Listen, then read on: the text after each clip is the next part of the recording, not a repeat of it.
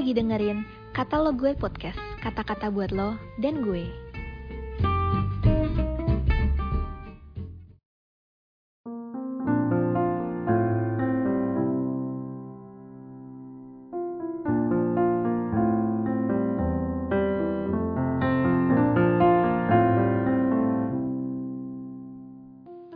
Renungan Senin 22 Mei 2023. Berjudul Kerajaan Allah, bukan soal makanan dan minuman. Diambil dari Roma 14 ayat 17-20. Sebab kerajaan Allah bukanlah soal makanan dan minuman, tetapi soal kebenaran, damai sejahtera, dan sukacita oleh Roh Kudus. Karena barang siapa melayani Kristus dengan cara ini, ia berkenan pada Allah dan dihormati oleh manusia. Sebab itu marilah kita mengejar apa yang mendatangkan damai sejahtera dan yang berguna untuk saling membangun. Janganlah engkau merusakkan pekerjaan Allah oleh karena makanan. Segala sesuatu adalah suci, tetapi celakalah orang jika oleh makanannya orang lain tersandung.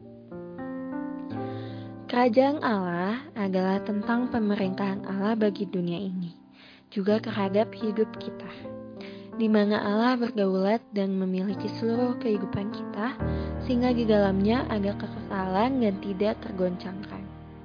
Itulah sebabnya Tuhan menyatakan bahwa kerajaan Allah bukanlah soal makanan dan minuman saja, yang tidak kekal sehingga kita tidak boleh fokus kepada makanan dan minuman saja.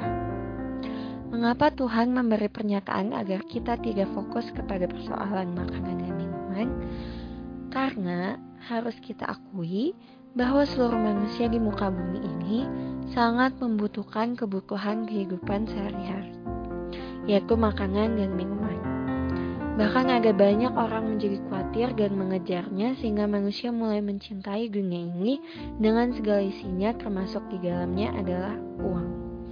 Sehingga terjatuh ke dalam berbagai percobaan dan dijerat oleh berbagai hawa nafsu kedagingan yang hampa dan mencelakakan, sehingga menenggelamkan manusia ke dalam keruntuhan dan kebinasaan.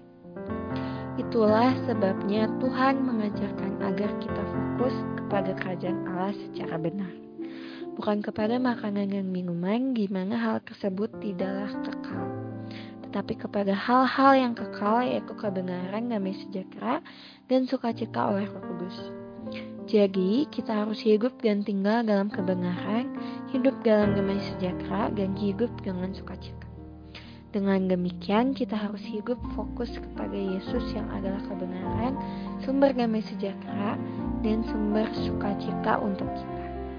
Sehingga kita tidak akan khawatir sedikit pun akan kebutuhan kehidupan sehari-hari dalam makanan dan minuman. Caranya adalah dengan mengasihi Tuhan dengan segenap hati, jiwa, dan segenap akal bumi. God bless.